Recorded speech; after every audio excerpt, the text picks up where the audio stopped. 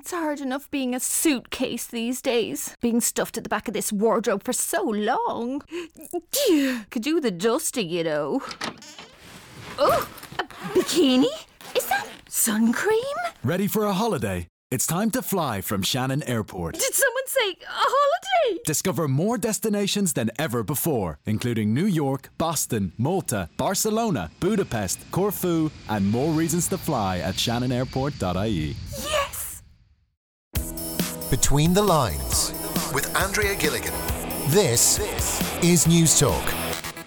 You're welcome along to News Talks Between the Lines programme with myself, Andrea Gilligan, where we'll be taking a closer look at some of the main stories and areas of interest. My thanks to everyone who got in contact regarding last week's episode. You can listen back to the podcast on newstalk.com or on iTunes, and as always you can get in contact with us today by emailing betweenthelines@newstalk.com or on Twitter at myself at Andrea Gilligan. Well, coming up today we'll be discussing Ireland's maternity services. We'll be looking at best practice and the services available and how they can be improved. Joining us to discuss in studio our panel today, Patricia Hughes, Chairwoman of the Midwives Association of Ireland, Dr Peter Boylan, former Master of the National Maternity Hospital, and also Creesha Lynch, who's the Chairperson of AIMS, the Association for Improvements in Maternity Services in Ireland. My thanks to you all for joining us today. Perhaps maybe, Peter Boylan, I might just start with yourself. If you want to just give listeners maybe just a short sort of a snippet into your own background in terms of your dealing with maternity services in Ireland. And I suppose mainly give us a sense of your overview of what the services are like for pregnant women in this country today.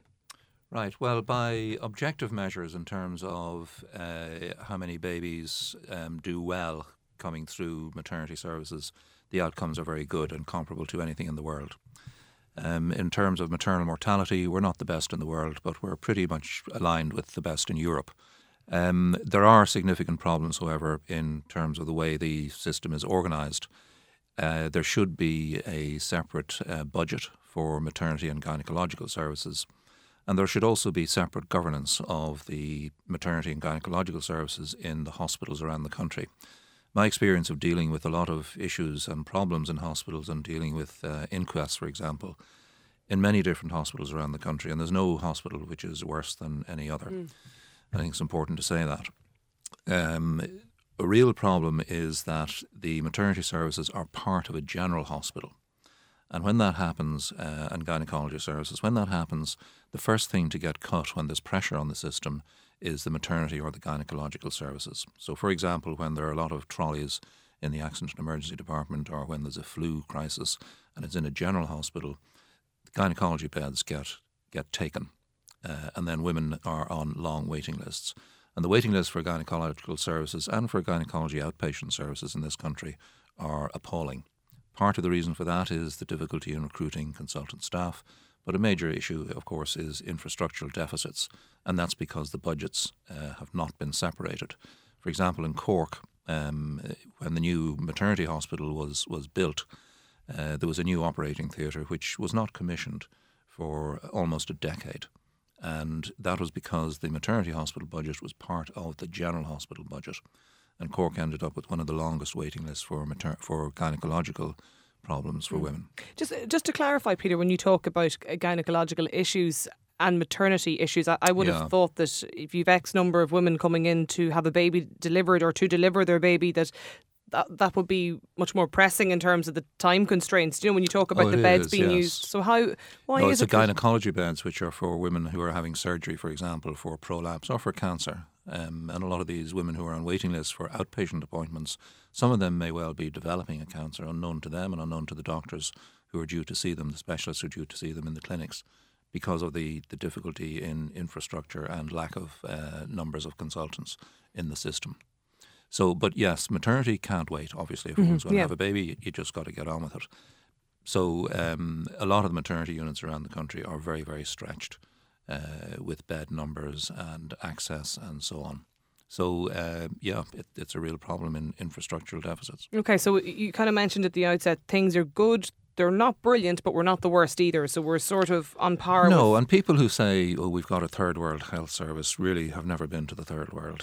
And anybody who travels, I spent a while in Haiti, and I can tell you that's a third world health service with women dying, no access to health care, no access to blood transfusion, antibiotics and so on. That's what it's like in the third world. We have a first world health service with a lot of problems. Everywhere has a lot of problems. The NHS has a lot of problems, and so on. So it's we're not the worst by any means. Okay. Just Patricia Hughes is chairwoman of the Midwives Association of Ireland. Maybe just first of all, just explain to listeners what it is that you do in your role. So the position of a chairperson of the Midwives Association of Ireland is an elected position. I was just elected in there in March. The MAI is a professional association of midwives, and we are there to support midwives, empower women, and we want to support education and advocacy amongst women and babies and their families. And we are lobbying for better improvements in maternity services in Ireland. My own job is as a self-employed midwifery and nursing consultant. So that's what I do in my day job. My experience, and I've spent over 30 years in maternity services in the UK and Ireland, the last 20 years in Ireland, and I also have experience in New Zealand. I also work on a voluntary basis in Palestine in a maternity hospital there, is that it's generally good. There's a lot to be optimistic about, but that's not enough to be complacent about. There are significant improvements which can and should be made without delay. Okay. What are they, Patricia? Certainly I agree with Peter in terms of the organisation of the maternity services in Ireland needs a fundamental overhaul. There is over-medicalisation of services provided to women, and the services are overstretched and underfunded for what they're trying to do. Women receive too much too soon in terms of interventions, and they receive too little, too late in terms of necessary interventions. So we end up with complications amongst our women attending our maternity services that shouldn't have arisen had we not intervened so widely and so broadly. And why is that? We've done that because we've had a very medicalised, blanketised approach to maternity care in Ireland. So we've largely been providing a one-size-fits-all, and that's not necessary, nor is it desirable. And Peter has mentioned that our maternal mortality and morbidity figures aren't the best, and certainly one of our rising problems is major obstetric hemorrhage. And you hear frequently about the rising intervention rates, induction rates of labour, and caesarean section rates, and those have an impact on women and bleeding in future pregnancies. Okay. There's a couple of issues I'll come back to, Patricia, there in just a few moments' time. But I suppose Críocha Lynch is the chairperson of AIM, so you're obviously lobbying and part of a group that's looking at, very specifically focusing on improvements within maternity services. Just give us your kind of an overview of where we're at today. Okay, thanks, Andrea. I suppose I came to working in a voluntary capacity to try and improve the maternity services in Ireland, because when I became pregnant, there was absolutely no information whatsoever to me as a pregnant person on what my choices were, on what types of care were available to me, on how I would be cared for, actually on anything. And it was really difficult to find things out. And I had my first baby, my poor child who's doing the Leaving Cert now. I had my first baby 18 years ago. And really, in many respects, a lot of that hasn't changed. Okay. We have the internet now, so a lot of women are able to access information online. They're looking at what's available in other countries. Then they realise those things are not available here. We still have a situation where the GP is effectively the gatekeeper in how you can be cared, in what way you can be cared, who can be your lead carer, and so on. And I think for me, my impression of the maternity services is not based on working within it. My impression of the maternity services is based on what women say, what women feel, how they act with their children, how they are catapulted into parenting, how they are with their babies, how they struggle. And I think very, very little attention is paid to that. I think in order to find out what's wrong, we actually need to know, and what's working well, we actually need to look at what women's experiences are. And what we've done up till now is we've asked women to tick a series of boxes. Was your care excellent, fair, poor, good, or horrendous?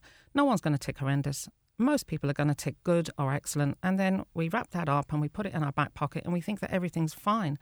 We judge our maternity services with respect to other countries in terms of mortality. It's not really enough to say you survived your maternity experience, to say that it went well. We need to look a lot more at morbidity, and we need to look a lot more at mental health issues, because I think we're only just starting to expose that now, that women's experiences of the maternity services are very multifaceted. They experience clinical care, which I can say for most women we come into contact with is actually excellent. Yeah. They experience the way they receive that care, which actually is not so good.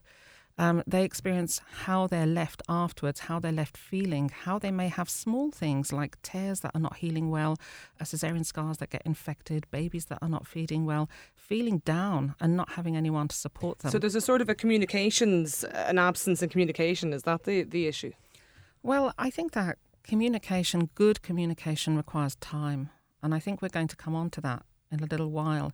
In order to fully sit with somebody at what is essentially a rite of passage, a very transformative time in a woman's life, you need time to be there with them. Okay. You need to be there with them throughout their journey. And our maternity services, for the most part, do not offer what we call continuity of care. You see somebody different every time you go, so you can't build a relationship with somebody.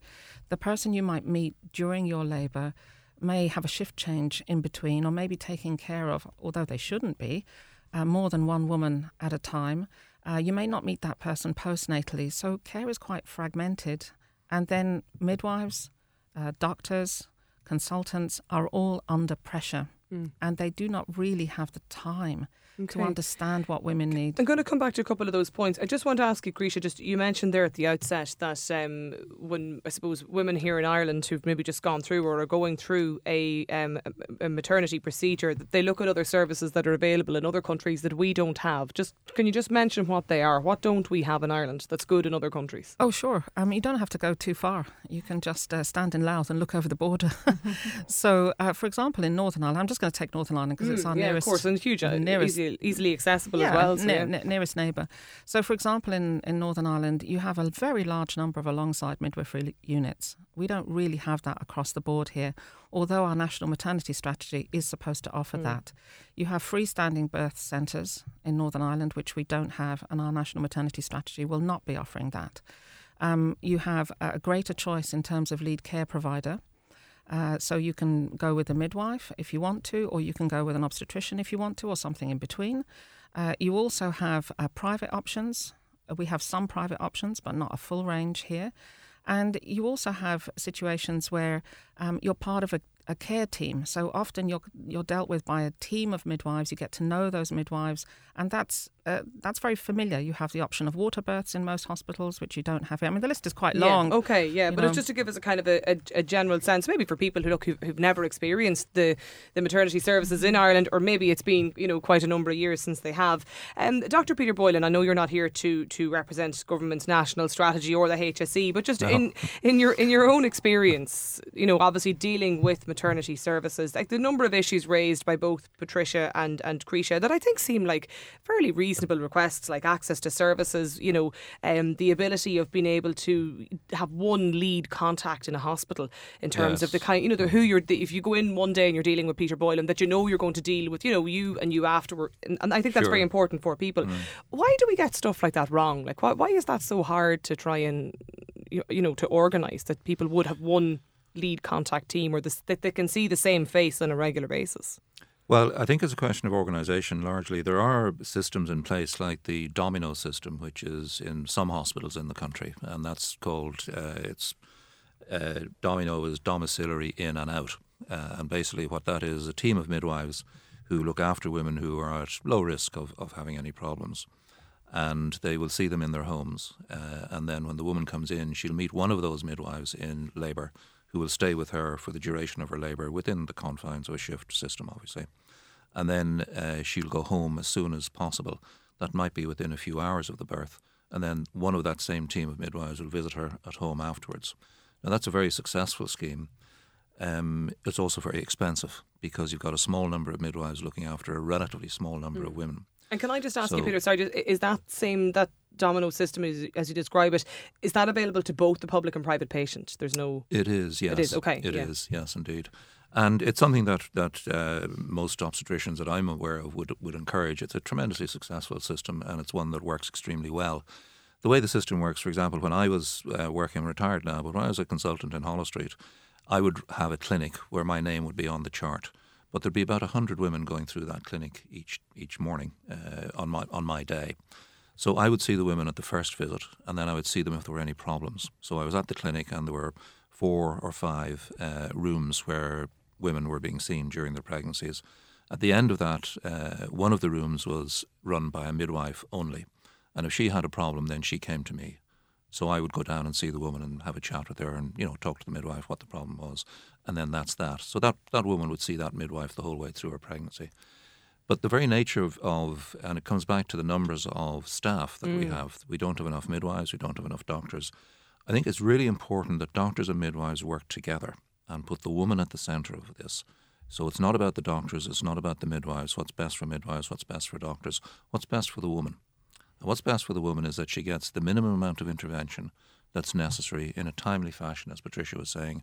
Not too much intervention, but in a timely fashion. I thought that was an interesting statement. That you too much intervention too soon and too little too late. Too little. Yeah, and that's been one of the features of a lot of the incidents that I would have been involved in reporting on or reviewing, if you like, in various hospitals around the country, is that there were delays in intervention and appropriate intervention. And that's a kind of a systems problem, and it speaks essentially to a lack of leadership, which is part of the problem of governance, which comes back to the separate budget, the separate management, the separate clinical leads in obstetrics around and gynecology around the country. Along the basis of the mastership system, which has been going for over 250 years. Now, the master is an unfortunate term. It's what it is. The captain of a ship is called the master of the ship. So it's effectively the captain of the team who leads the whole midwives and doctors and everybody else in the hospital. And that's the sort of system that I think we should have around the country. Why is that so costly to implement? Because you talked about the cost being a factor in all of this. No, the cost of the domino scheme. Is the cost, okay. That's the cost, yeah, where you've got a small number of staff. The biggest cost in the health service is staff. And the only way to save money is by reducing the number of staff, in effect. And we see that in the hospitals. For example, when I was Master Holles Street, we would have to have cutbacks because we were overspending our budget. So what we would do is we would close the gynecology operating lists except for emergencies and caesareans and miscarriages and so on. And we would give staff a break, which would save money. But it's a very difficult thing to do, to save a lot of money in the health service, because staff numbers and staffing is the biggest cost. And they're terribly important. We don't have enough midwives. Do you want to come in on that, Patricia Hughes? I would. I would. I probably agree to disagree with Peter on the cost of the domino system. The midwifery care for the appropriately selected women is a very cost-effective system. I did just a quick audit on one day in my work as a director of midwifery on a relatively low-risk woman who went through the system, and I counted 36 midwives' names in her chart. She had 8 antenatal visits to the hospital, she had an 8-hour labour, and she had 2 days in the postnatal ward. And that is unacceptable in this day and age. Continuity of care is essential for information to be retained and for it to make a difference for a woman. How can a woman possibly tell 36 people? And that was just the midwives, not to mention the doctors. So, we can talk about cost and we can talk about the broad interventions like caesarean sections and operations. But there's a morbidity, as Cretia explained, in terms of loneliness or perineums, breastfeeding problems. And there's a group in Trinity undertaking a long-term study called the MAMI study, which has stunning results about the morbidity suffered by women, including incontinence, anal and urinary incontinence, breakdown of relationships, and so much. And a lot of this can be dealt with by good continuity of care, ensuring information is not lost, providing support in the postnatal period. We need a national community midwifery service for women in the postnatal period. I can tell you it would pay itself multiple times over. I saw on the paper yesterday how the State Claims Agency had to be their budget bumped up by another 46 million last year just to pay out on all the negligence or litigation, not just negligence but litigation claims. And a huge percentage of those arise from maternity services. And I really think we have got to somebody has got to say stop. We were just talking outside about maternal mortality in the US and what's happening there. We have tended to follow the US in so many ways. We've privatisation of healthcare. I know from working in a voluntary hospital that a voluntary hospital of the size of any of the three in Dublin requires 60 to 70 million a year to be run.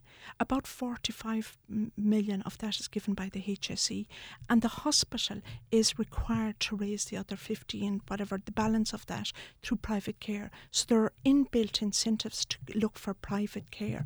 And a woman who's seeking private care has already paid 3 times for her care. She's paid through her national taxation for the maternity and infant care scheme, which is free to her.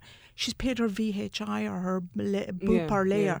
And she probably needs to cash up as well, because that programme is unlikely to cover her care. So women who go privately are paying threefold for private care that should be and is available in the public system. Okay. But we have an inbuilt incentive. I just want to say we have 2 midwifery-led units in Ireland, Cavan and Drogheda. They're 15 years old. There's nobody marketing them. And as Creasy said, there's 11 midwifery-led units in Northern Ireland for 23,000 births. We have 65,000 births. We have 2 midwifery-led units, which are greatly underutilised and greatly under-marketed. Okay. And why is that? So these are a couple of points, I suppose, Creasy Lynch, the chairperson of AIMS, that you had brought up that we're obviously kind of discussing in more detail as well. But I mean, I assume you would agree with much of what Patricia has to say there. Well, I think it's actually worth pointing out that women do explain their circumstances 36 times in their antenatal period. As a care provider, because you might see the woman once, you might not be aware of that. But as the person who's actually travelling through the system, women will tell you, I can't believe it. The appointment was only 5 minutes. I spent 3 minutes saying everything that I'd said last time, and then I just got my 2 minutes and that was it. And then the second thing I actually do want to say, because I'm all about choice for women, it doesn't have to be that all women want to come in and have a very normal, kind of natural type physiological birth. Some women want to have continuity of care. They want private care. And then they are very surprised when they book a private obstetrician and they get to birth in a public labour ward.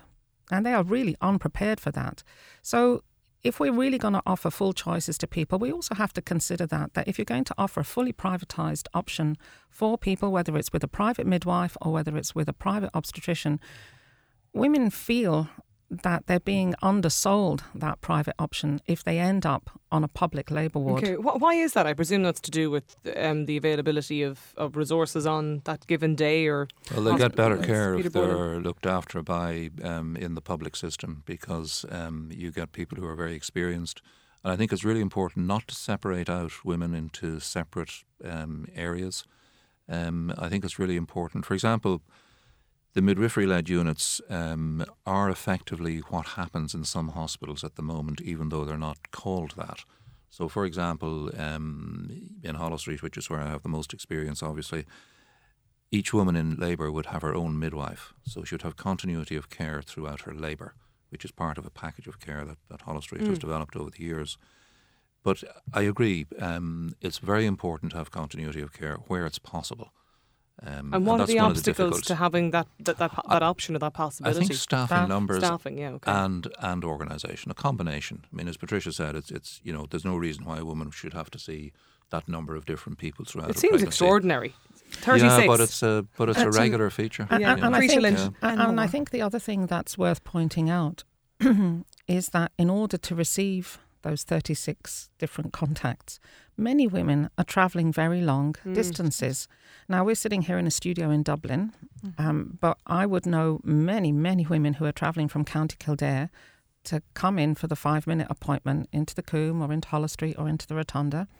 And they're driving in. It's not ecologically, if nothing else, it's not ecologically sustainable. Well, traffic is pressurising at the best of times in Dublin. And also, then when they're actually coming in for their labour, they're going to have to drive that distance, and trying to judge that distance is a real difficulty for partners. I'm speaking to all you guys and other partners out there now. I feel your pain because, it's very difficult for you to decide, is this the right time? Do I want to be driving up the Lewis lanes, up the N7 or not?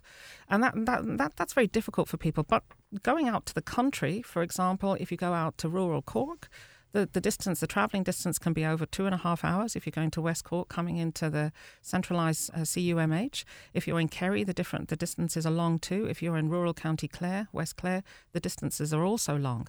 So in a way, we've centralised our maternity service. Quite some time ago in the 70s, we centralised everything.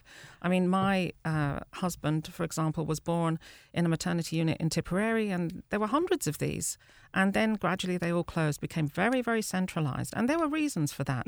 But at this point, are we serving women well and their families by dragging them very, very long distances for antenatal care, expulsing them after postnatal care where they don't get a lot of help in their community because they've been in a centralised location, and asking them to judge how to travel in labour while you're having contractions very, very long distances. And one of the issues I think that Patricia did raise, and that is associated with more, if you like, low-tech units, is having more of them. And having them in more rural areas, as you see, as Patricia said, in Northern Ireland. Is that something similar, I suppose, to the idea of the primary care centre, the idea of the kind of more tiered offering of facilities, mini hospitals, I think if you it's like? important to distinguish between a first birth, which is where the vast majority of complications arise and where the vast majority of liability exposure, as Patricia was referencing there, arises, and births afterwards. If a woman has an uncomplicated first birth with a normal delivery, the chances of her having a problem on any subsequent birth is absolutely minimal. Where she has problems on her first birth, that can colour her attitude towards childbirth, colour her attitude towards her child, her husband, her partner, and have a deeply distressing and damaging emotional impact on her. So the really important thing in obstetric care is to get the first birth right. So that's where the investment needs to go in a really important way. With regard to liability insurance and exposure and so on and the cost to the state, it would be much better if the money that is spent and is set aside was invested in caring for children who have a disability from birth, whether it's a fault of anybody or not. All those children should be cared for equally. And then if the parents or if anybody else has a problem with the care, there should be a recognised group of recognised experts who can look at the care and say, you need to change this, that or the other in your hospital or your individual practice for a particular doctor or group. What's your view on that, Patricia Hughes? I agree. I think that there's merit in a no-fault system. I think it is terribly distressing for parents to have to enter the legal system and continue for years before they can get a settlement, and that will pay for maybe speech therapy or occupational therapy or house improvements for their child who has long-term and perhaps lifelong needs. So I think that needs to be addressed really soon.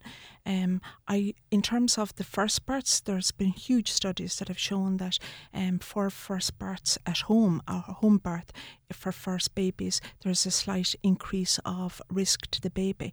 But apart from that, for second and subsequent pregnancies, until you get into the higher multiple births, home birth is a safe option, and it is as safe as a hospital birth for such women. We don't have that system really in Ireland. We have a tiny home birth service subcontracted out by the HSE to less than a dozen midwives. And a couple of hospitals as well. And a couple of hospitals. Yeah. Well, just one hospital, I think, the National Maternity provide the current home birth service at the moment. So it's just another element of the fragmentation of our service. You cannot come to Ireland and say you cannot go to each of the 19 hospitals and find the same service. It's not like that. It's very different. And I suppose that comes in, Creesha, to part of the element you were talking about earlier as well, about the availability of options for people that they get in other countries. Absolutely. And I think, even if we go beyond that and just look at what's available within the Republic, you find that different people, depending on where they live, will have different options. And that's not really acceptable in the sense that we understand, for example, that cancer care is a very specialised service, and we understand that the care might need to be centralised. It might need to be centralised in major centres. But everybody goes through birth. Most people will have a normal, safe delivery. And if there are problems, we do have tertiary centres. And we really need to ensure that in all areas of Ireland, women have access to the types of care that Patricia has discussed. They have access to home birth care. They have access to midwifery-led units. They have access to private care. They have access to the whole gamut of things, not just, you have to live in Dublin, or you have to live in Cork, or you have to live in Drogheda to have access to those services. And I think also picking up what you were just talking about in terms of when things do go wrong. And, you know, it's a sad fact, but it's reality that nothing is guaranteed in birth. There's always an option that something might happen to mother or baby. I think sometimes we take for granted absolutely what actually the woman is going through, you know, and we take it because it happens, as you mentioned, so frequently on a daily basis, you know, that it's that people nearly take for granted. And realistic expectations are really important. I mean, Patricia was talking about, you know, problems with continence after birth, and that's something that women need to know about. So I think it comes back to education and the really importance, again, on a first birth, of getting education, antenatal education right, and making sure that women get that education and that the education is accurate and that it's not all airy-fairy and happy-clappy. Birth can be an extremely traumatic experience, but it can also be one of the most rewarding things that a woman can go through. And you know, it can be such a fulfilling experience. And that's what the whole purpose of an approach to birth, where a woman has good education antenatally, where she comes into labour spontaneously and where she has one midwife looking after her, providing emotional support through the labour and being there for the birth. And that is the midwives who are there to assist at the birth.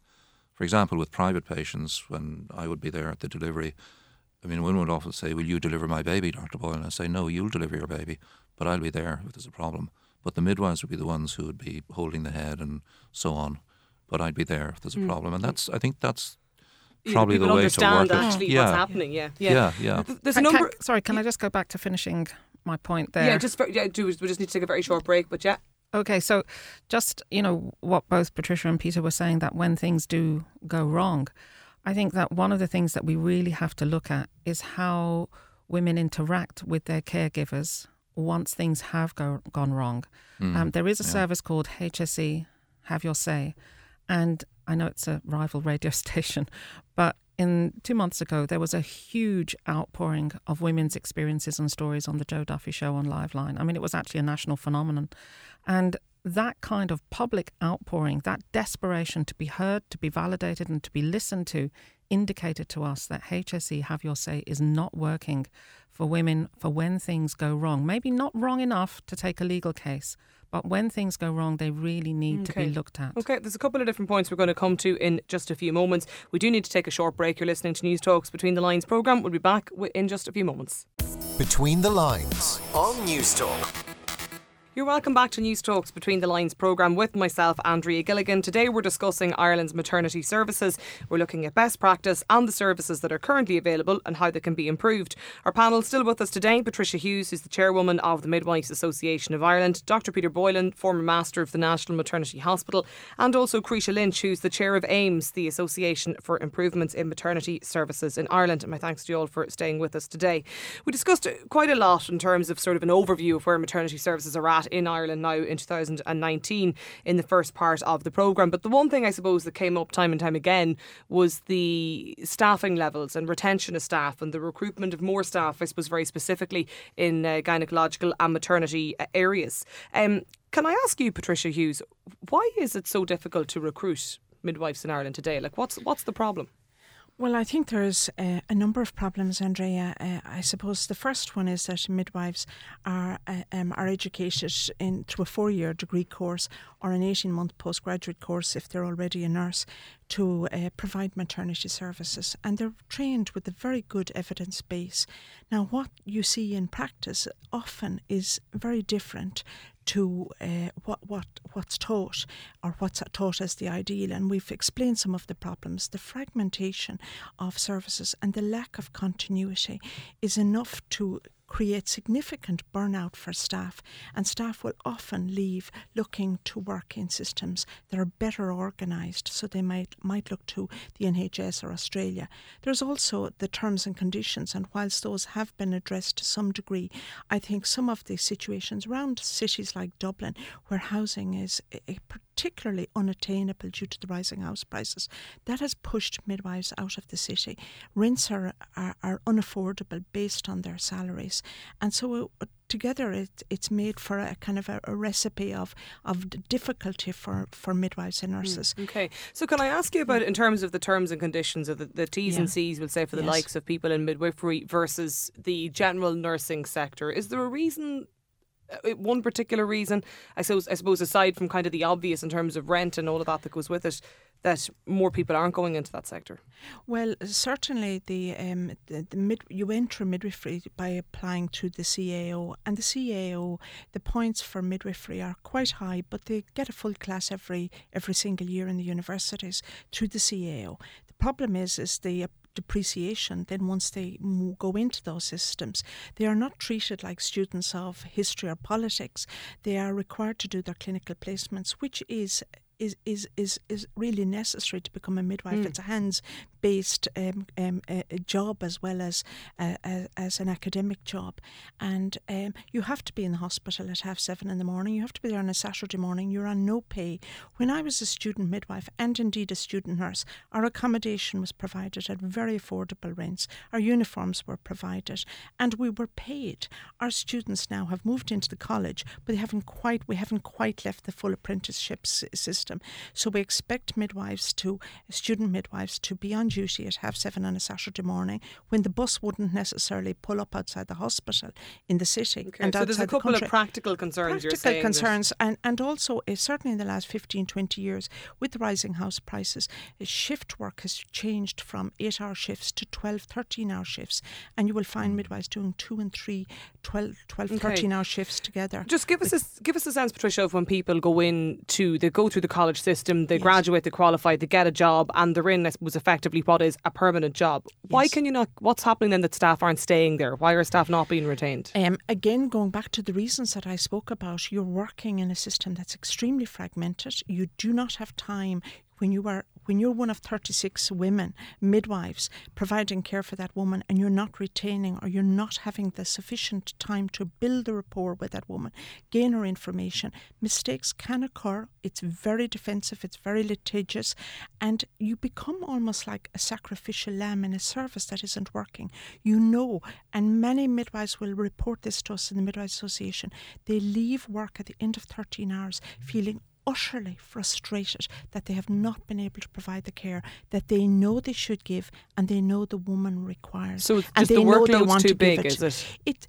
The workload could be a lot more sustainable if the services were organised in a different fashion. I'll come to you perhaps, Peter Boylan, in just a moment on this, but Crisha Lynch, just give us your view from talking to patients, I suppose, as to the difficulties that they see arising out of staffing levels and retention of staff.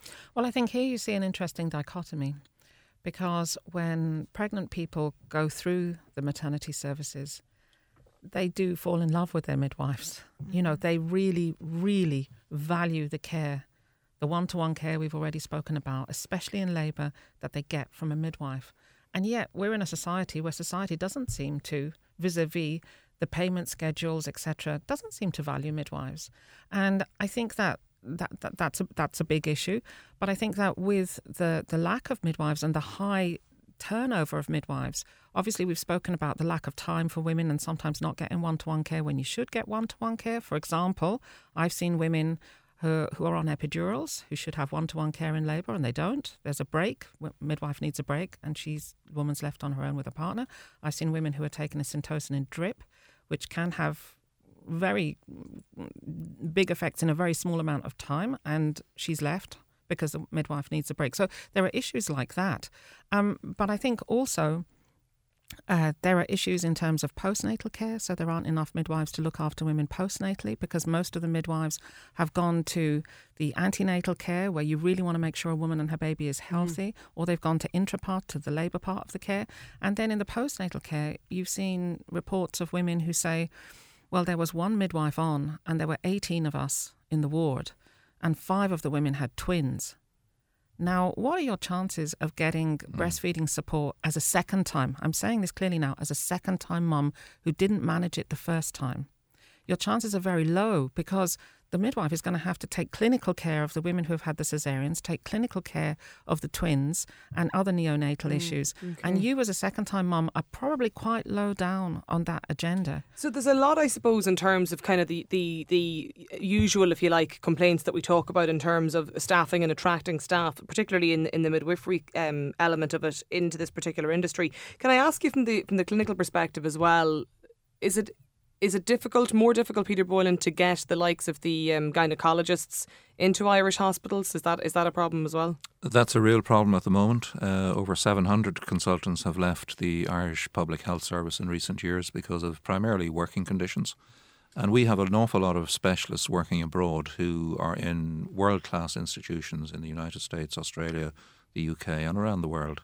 And they are willing to come home. But the working conditions that they're coming home to are not suitable and, quite frankly, unacceptable. You'll turn up at a clinic, for example, a surgeon might get appointed in a hospital. They turn up and they find that they don't have an operating list. So they see patients, but they can't operate on them. And that's just kind of ludicrous. And career development in Ireland is not sufficiently well developed for midwives and for doctors as well. Both these things apply to nurses and midwives and doctors. We have the lowest numbers per head of population of consultants in every single specialty, no matter what, and the same with the midwives. In London, for example, they got a London waiting, which is an extra pay for midwives and for nurses, and we could certainly have a Dublin waiting. I think that would be worthwhile. But a lot of people talk about the Dublin sort of a top-up, isn't it, or some sort of an urbanised brand. Well, don't mention top-ups, but I think Dublin waiting in terms of extra pay. For example, if a nurse in an operating theatre, say, they want them to work on a Saturday extra, they'll get €6 for doing that extra for working on a Saturday. I mean, that's laughable and certainly not worthwhile. So people who suggest, for example, that hospitals should work 7 days a week and all the rest, operating theatres, it's a very simplistic, unrealistic approach to solving a lot of the problems. It comes back really to, as we've been talking about, organisation and making the jobs attractive. And, 2 midwives looking after that number of women it doesn't work. Yeah. They don't have the time. Well, look, the general improvements in the health service is something we've discussed previously and something that I've no doubt we will be discussing again. I'm just interested, though, in terms of the number of gynecological consultants in Ireland. How many of those, Peter, are dealing with the various different types of, we'll say, screening programmes that we have as well, as opposed to women coming in with maternity issues or gynecological issues as well? Is that part of the reason they've such a big workload, because there's an overlap with public screening too? Well, you're talking about cervical screening, I presume. Cervical screening is done by a smear test, which is taken by GPs and some by doctors in clinics, but mostly in the community. The GP, yeah. Those smears are then sent to a laboratory. So the whole smear test problem is a laboratory problem. It's not a doctor problem. The doctor problem has arisen because of communication. But the problem with the whole smear controversy, I don't want to call it a scandal, but the controversy is primarily due to the laboratories, not due to the doctors. We'll leave the cervical check just for a moment, but what I'm just interested in is that we'll say the woman that then gets called for the coloscopy down in the hospital, is that then part, I suppose, of the long delays to some of these waiting lists for access to services? That's what I'm just wondering. It's the same gynaecologist. Yeah, it is. Yes, absolutely. Now, before the whole free screening thing came in, free smears came in after the controversy, the colposcopy service and the screening service was working extremely well. There were very short waiting lists. Women were being seen within the internationally accepted and monitored and audited time period. So the service was working extremely well. Now it has become completely overloaded. And also the doctors are feeling a little bit hard done by because they weren't responsible for the differential smear test problem. And when you audit a smear, if you know a woman has cancer and you look at a cervical smear, you're much more likely to find an abnormality than if it's done completely blinded. So if you're given 100 smears and you're supposed to pick out the one where there was an error in classification, you're much less likely to pick up that than if you know and you're given one smear and you know that woman has developed cancer but the smear has been classified as normal. You'll find an abnormality in that smear. Okay. That's just the way the world works. That's how it works. Okay, do stay with us. We'll be back with more from our panel in just a moment. Between the Lines on News Talk. We are welcome back to the final part of today's Between the Lines programme with myself, Andrea Gilligan. We're discussing Ireland's maternity services, discussing best practice and how services can be improved. Still with us today, our panel, Chairwoman of the Midwives Association of Ireland, Patricia Hughes, Creesha Lynch, who's the Chair of AIMS, the Association for Improvements in Maternity Services in Ireland, and also Dr. Peter Boylan, the former Master of the National Maternity Hospital. Look, we've discussed quite a lot today in terms of what's there and where the problems arise, And now I suppose really we want to focus on what can we do to sort of improve things going forward. If I can maybe just start with yourself, Patricia Hughes, as the person representing the midwives of Ireland, what are the key issues, aside from the pay and various different elements like that in terms of the T's and C's, but how do you think the service can be improved going forward? Well, I suppose it's really important not to be overly pessimistic about the services either, and a lot of improvements are ongoing and have taken place. We have a much more informed population, and as Christia mentioned, the outpouring to on the national media recently, whilst distressing, was welcome, because certainly that's something that we've had a problem with, that women aren't necessarily finding their voice, and they are now, and I think that's really welcome and will help drive improvements. We have, I recently saw the HSE launched a My Pregnancy book, which is a 238-page Bible of the services and will help inform women. It's in paper copy and online. I think that's really useful. We have the first national maternity strategy, which sets a vision and mission and a plan for the next 10 years. And we have a National Women and Infants Office, which have an implementation plan, and they have 77 action points, and they're working on those. We have HICWA standards, which are setting the standards for maternity care, and we have a well-educated, trained workforce in terms of midwives, nurses and doctors. What we need to do is to keep them all working in Ireland and keep them sustained in their jobs. We have good evidence and we have good research going on. I've mentioned the MAMI study, and we have national bereavement standards which are excellent, and we have a specialist perinatal mental health model of care. But where we are having problems is we have recruitment bans. We need the bans lifted on recruitment in maternity services. We need the National Women in an Infants programme front-loaded. They had to take a cut in their funding last year, according to the director. When I attended a conference, he said the funding had been cut for this year going forward. They need to be front-loaded to make those actions a reality. And we need to seriously address the continuity of care, and we need to drive those changes so that women are getting better care, midwives are better, more effectively used. That will increase job satisfaction and will increase retention and recruitment rates. Can I come to you, Dr. Peter Boylan, I suppose from the National Maternity Strategy and also from a clinical perspective, how do you think we can improve the services here? Well, I think implement the National Maternity Strategy, and as Patricia said, the National Women and Infants Programme is doing that, and they have a series of actions, and they probably need more funding. It always comes back to more funding. But I think other things can be done, and the cancer service was revolutionised in this country, and results have improved immeasurably by having it as a separate budget, separate governance, separate management. And that's what needs to happen with the maternity and gynecological services in this country. I've talked about that before. A different governance model so that they're not integrated into general hospitals, because that just doesn't work. It's been disastrous all over the country.